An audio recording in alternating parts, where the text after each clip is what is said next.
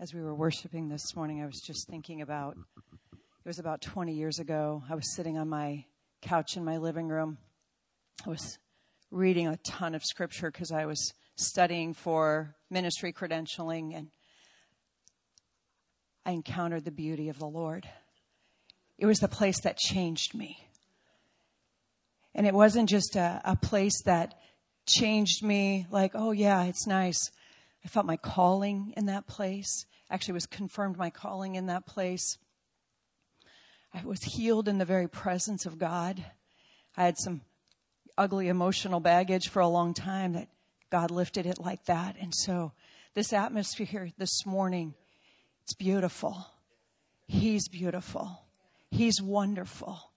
I don't even know if my own words could even compare to anything and speak anything that's even comparable to his incredible beauty, his awesomeness, his majesty, his glory, his love. And so this morning I just better pray. Holy Spirit, I need you. We need you.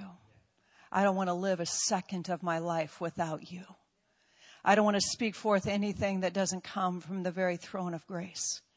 God, I thank you, God, that you're here in such a beautiful way this morning. God, I pray that everyone here would hear your voice and not mine this morning. Just want to hide behind you this morning, oh God. God, we bless your beautiful name, God. Amen. I'm truly enamored by his beauty.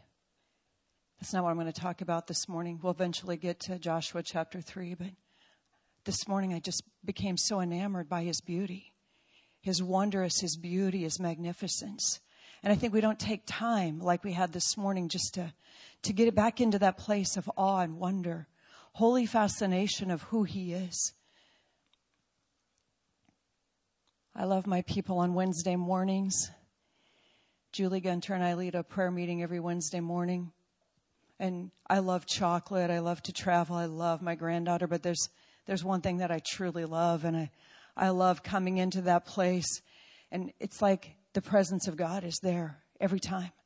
And I love just ascending that hill of the Lord and worshiping and standing in his glorious presence and just adoring him.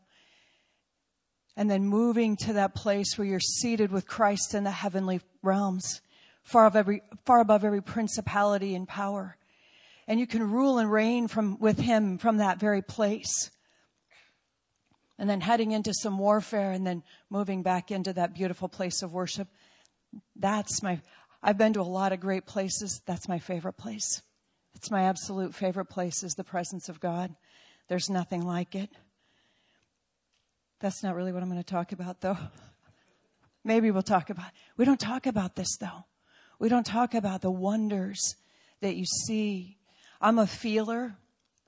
I don't necessarily hear a ton of audible words from the Lord, but I can feel the atmospheres. I can feel shifting. And then I hear and see and follow up with, but I'm a hear and a feeler. I'm a feeler first, feeling the atmosphere of the Lord and where he's going with things. And so I feel like I'm feeling this morning. I'm feeling the beauty of the Lord, if that makes sense to you. I'm feeling his awesome presence in this place. So Sudafed makes you dry, so I better have a quick drink of water.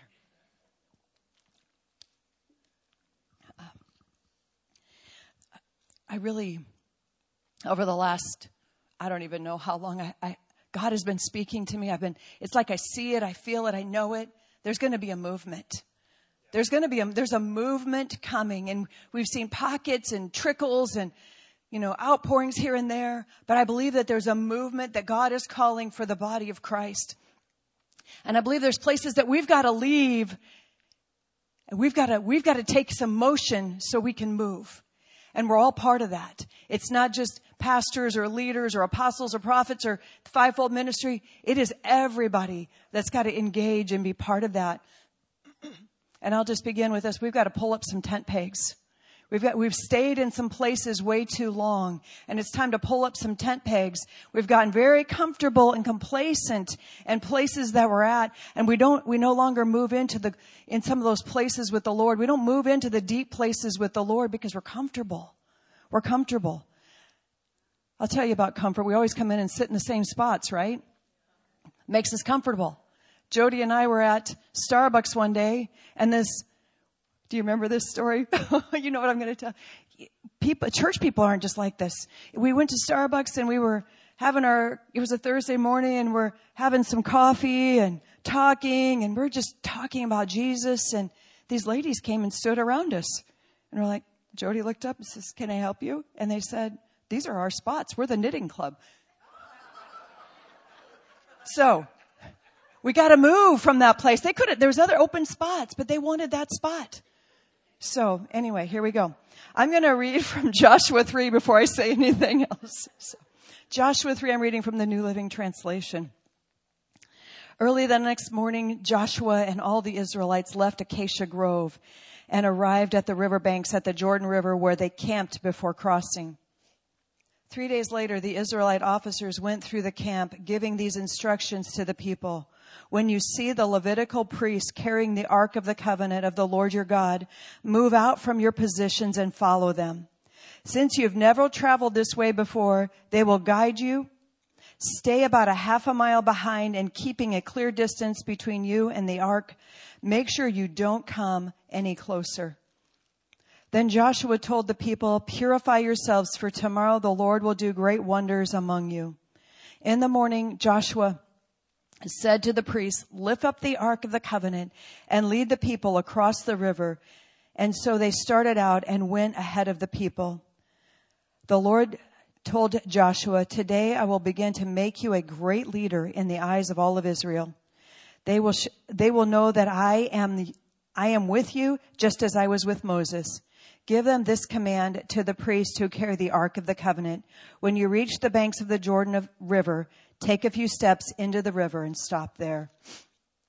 So this morning Pastor Jason, I know you just shared on some of this, and I'm like, and so I've worked all week on another message, and the Lord said, no, you're going to go back here this morning. And I was like, oh, please, Lord.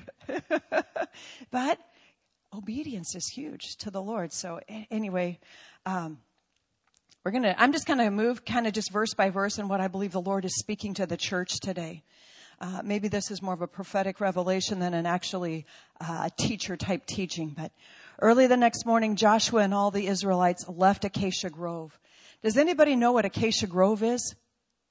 It's the land of Moab. Acacia Grove is in the land of Moab. It's the Moabites. Moab was a descendant from an incestuous relationship with one of Lot and his daughters. And so in that place of Moab is where the Israelites, Balak wanted the Israelites cursed, and Balaam couldn't do it because he couldn't curse who God had blessed.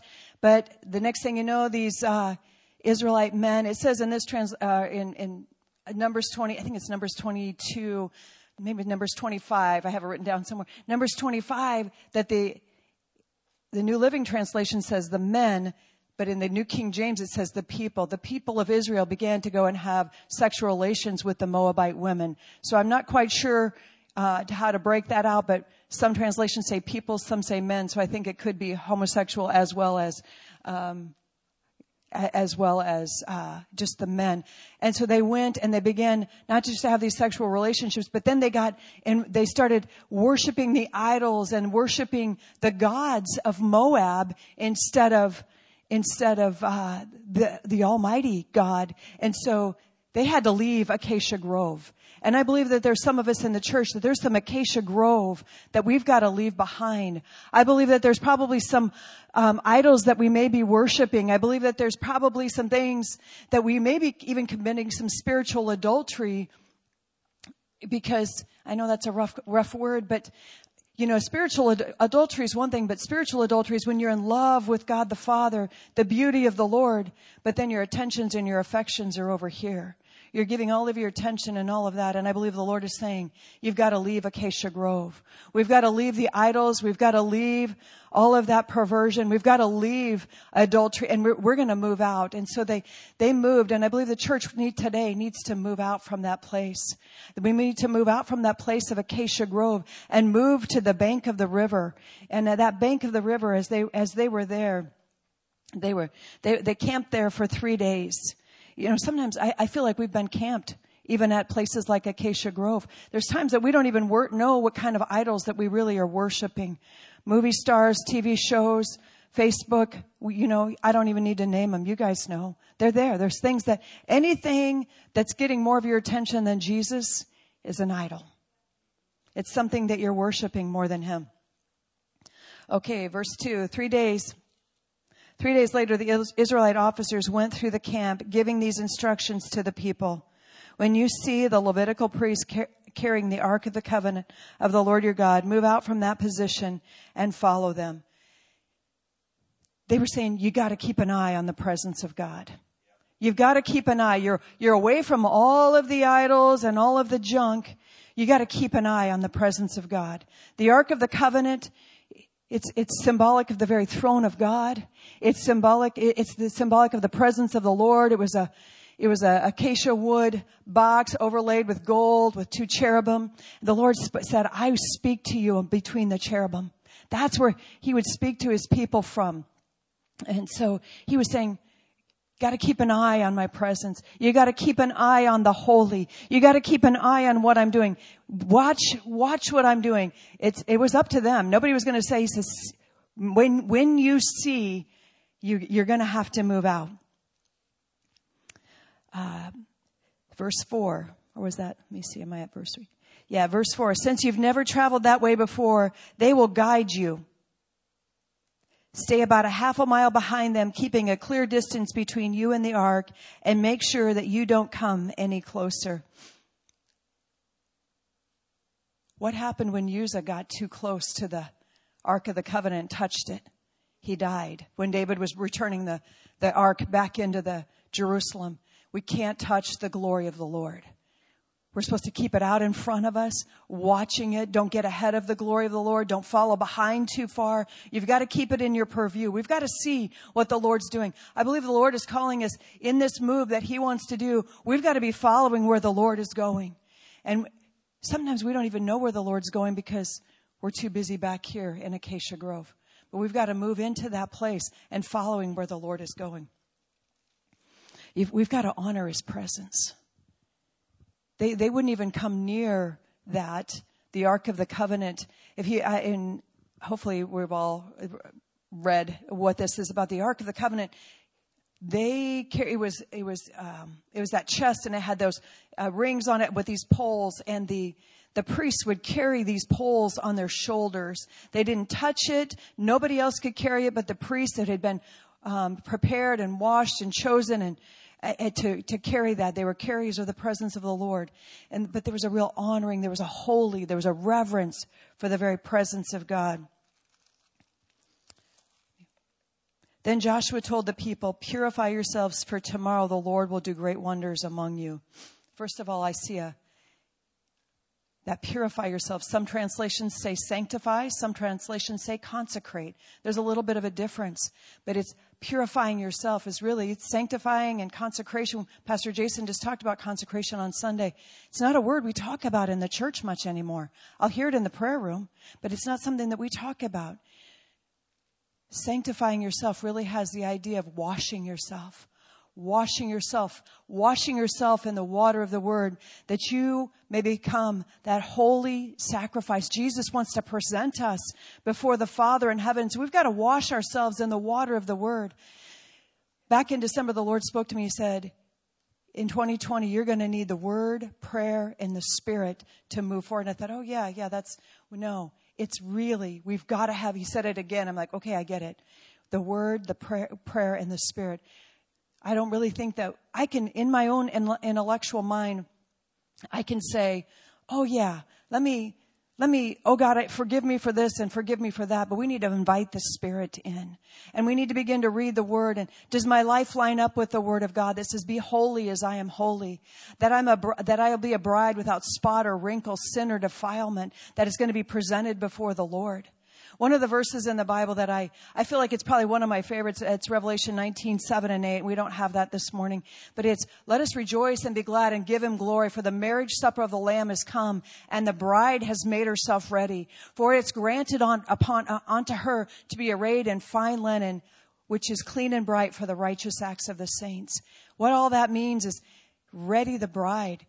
She's prepared herself for the bridegroom. And that's where we're going to lead them into repentance. That's the purifying. That's the sanctifying. That's the consecration.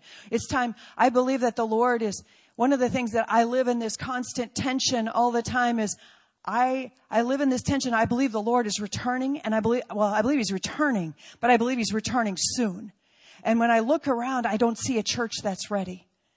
I see, and I think a lot of it's from working at the church, because I see a lot that comes in here. You know what I'm talking about. And so,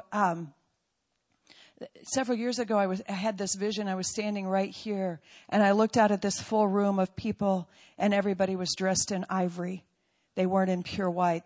We weren't ready. And so I believe for this move, even the Israelites back then, the move that God's calling us into today, we've got to sanctify ourselves. We've got to wash ourselves in the water of the Word. We've got to repentance needs to become such a part of our lifestyle. It's not just, okay, yeah, I better say I'm sorry. It's way beyond, I'm sorry. It's rending your heart and not your garments. It's the going deep of godly sorrow that leads to repentance. Sometimes I lead on the Wednesday night prayer meeting, and if I bring up that R word, this is R in sign language, you bring up that R word, shut the whole thing down. Quiet in a second. It's not a popular word in the American church. I've even had somebody say to me, and I'm not picking on anybody, but I've had somebody say to me, why do I need to repent? I don't sin. Well, maybe you should start with the sin of pride. But anyway, just saying. But our 6 a.m. prayer, we have shifted in this last 6 months to this crying out of repentance for our nation, crying out of repentance for ourself and our flesh. And it's such a beautiful, I believe it's a pure, fragrant offering to the Lord is when you become clean. When you become clean, he's washing you, and then you're clothed with worship after that. When you read Revelation 3, he talks about the church of Laodicea. Again, it's one of the 7 churches in Revelation. It's a letter to them. And in that 7 churches, he says, Jesus tells them that they're lukewarm, which is absolutely not a compliment, but that he says, you're wretched and miserable and poor and blind and naked. And he says, come buy from me. Come buy from me gold that's refined in fire. Come buy from me garments, white garments to clothe yourself in. Come buy from me eye salve to anoint your eyes. And so what he's speaking in all of that, and what this whole purification thing is, come buy from me. You've got to get rid of the junk and be clothed with the things of him. Sanctification is cleansing, repenting, but consecration is about wholehearted devotion. I can't even say the word, so I'm not going to say it. It's wholehearted devotion to him. It's true, deep, abiding, never going to leave you, never going to forsake you. That's what he says to us, but that's what we say to him. When all hell breaks loose around you, I am not moved and I am not shaken. I'm a tree with roots that have gone deep that is planted by the river, and that when the winds come and the rains come, when the sun scorches, I'm still going to produce fruit. That's what wholehearted devotion is. Really when it says purify, it means to cleanse, sanctify, but it means to consecrate, and which means wholehearted devotion. We're moving into a place of devotion. Those Israelites, when he was saying purify yourselves, or like other translations, sanctify or consecrate, he was saying you got to get ready. You got to get ready. And I believe that that's the season we're in right now. We've got to be ready because there's a move coming. And I believe it's going to require some stuff from some of us. I believe it's going to require a greater depth of our devotion to the Lord. Okay, I better keep moving. I'm going to read it again. Purify yourselves, for tomorrow the Lord will do great wonders among you. If you read on in the chapter, when they stepped into the water, they crossed over on dry ground. The water was rolled all the way back, it says, to Adam. The water was rolled all the way back. Is that a great wonder among you? I can't even imagine what they were thinking. I can't imagine what the enemy armies on the other side were thinking when they saw the water roll back, and they saw these Israelites. They'd heard stories already, and they're marching across on dry ground. I'm sure they were saying, oh, Jesus. They didn't know Jesus. They were probably trying to worship their idols, and it didn't do them a darn bit of good. I'm sure that they were afraid. We know that they were afraid. So that was a promise to them. Purify yourselves, for tomorrow I will do great wonders among you. I believe that that's a promise to the church. Purify yourselves, for tomorrow I will do great wonders among you. Tomorrow might be next week. It might be a year from now. But tomorrow I will do great wonders among you. Verse 6, in the morning Joshua said to the priests, lift up the ark of the covenant and lead the people across the river. And so they started out and they went ahead of the people. I believe the Lord has called each one of us to be a king and a priest. We're priests and we're the carriers of his very presence. It's time to raise up the ark. We are the carriers of his presence and head to the water. I feel like it's time to raise up the ark and head into a movement. Head into what the Lord wants us to do. I think a lot of times we sit back and wait for somebody else. But if God's called you to move, it's time to rise up and move. Maybe he's going to call you to come to 6 a.m. prayer. Maybe that's your rise up and move. I don't. All right. That's leaders. That's how he's calling leaders. He's calling leaders to rise up and move. There's a strong leadership movement in the body of Christ today. But I believe out of that leadership, this is what he's saying. He's saying it's time to rise up and move. Take the lead. Take the lead is what he's saying. Spiritually take the lead. Verse 7. Then the Lord told Joshua, today I will begin to make you a great leader in the eyes of all of Israel. In the eyes of all the Israelites. They will know that I am with you, just as I was with Moses. Give this command to the priest to carry the Ark of the Covenant, when you reach the banks of the Jordan River, take these steps into the river. Oh, I think I read 2 verses. Wow, it's so small. I couldn't see that little 8 in there. So anyway, so the Lord told Joshua, today I will begin to make you a great leader. You know, where did he get his training ground at? By the presence of the Lord. Moses would go out to the tent of meeting, and there's stories about Joshua laying right there in the presence of God. He would stay there and he would linger there. And even after Moses would leave, Joshua would stay. That's where he was equipped to be that leader, to take these people across the promised land, or take them into the promised land. That's the equipping place. Not a lot of people like the place of hosting the presence of the Lord. Not a lot of people like that place of prayer, but that's where Joshua became a leader. You know, I believe the enemy has lied to the church for the last, I don't know how many years, about prayer. Well, prayer doesn't really work for me, or, you know, I don't really like prayer. I don't really understand it. If I could just be honest, I think the enemy's lying to you. I believe he's stealing your greatest power outside of the Word of God. He's stealing your access to the throne. We've got to stop that lie. It's in the presence of God, just as Joshua. That's where he became a leader. That's where he became connected with God Almighty. That's where he knew the very heart of God. That's how he could move with the Lord. That's how he could command and lead, because he was transformed by the presence of God there. And then lastly, verse 8. Give this command to the priests who carry the Ark of the Covenant. When you reach the banks of the Jordan River, take a few steps into the river and stop there. Okay, so you're priests carrying this Ark of the Covenant, and the Lord saying, you know what? You got to pick it up. You got to move, and you got to step into the water. You've got to step into the water. You know, I can't even imagine I've not seen the Jordan River, but I wouldn't want to step into the Missouri River carrying something. You know, you step down into that. There's raging current coming. There's raging current coming, but God said, if I step in, that it's going to stop. I'm going to obey. Obedience is so huge to become a leader in the body of Christ. To a move of God, we've got to be obedient to what he's calling us to do. When he says to get up, carry my presence, and step into the water, we've got to step into the water. If he says get up and carry my presence and step into the darkest places of your city to bring transformation to it, we've got to get up, carry his presence, and step into the darkest places of our city. I've been taking some transformation classes over in Council Bluffs, and powerful.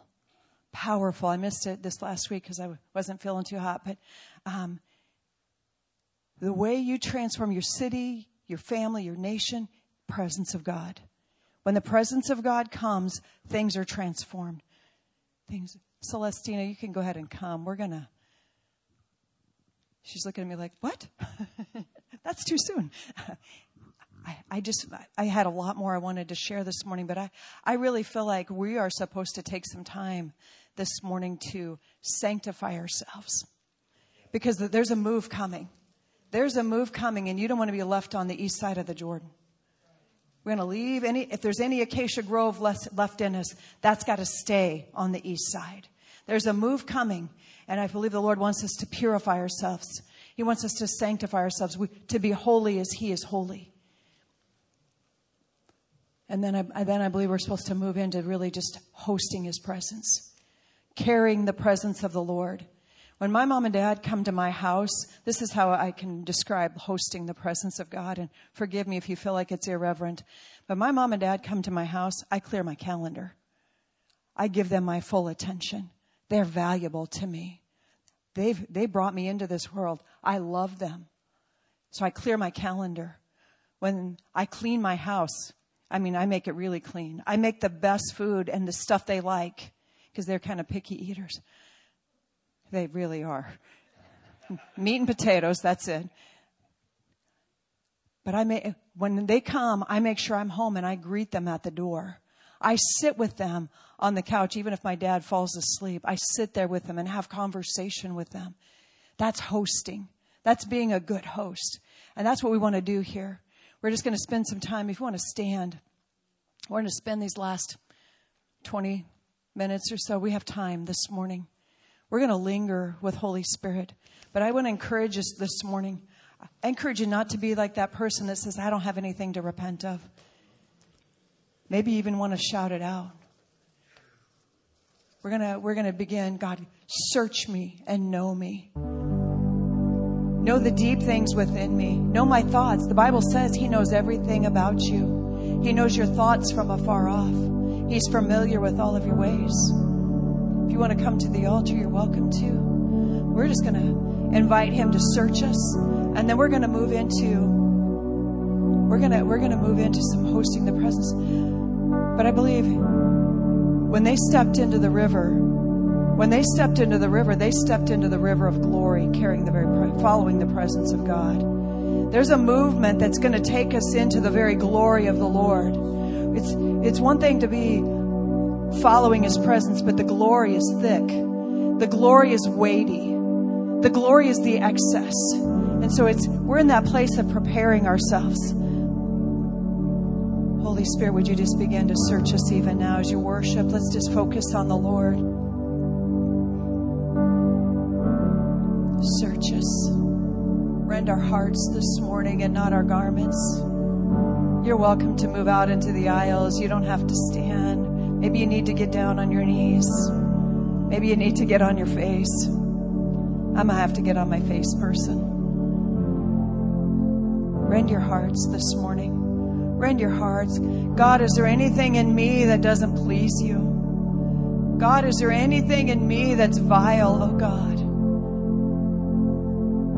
Is there anything in me this morning that comes before you? I told you this is when it gets real quiet. It's okay, though. Press in this morning. This is part of the sanctification. And I believe that this is a prophetic act, even if it's not just for yourselves, it's for the church. There's a purifying of the church that's being taken place this morning. Because we need a move. We need a move of God.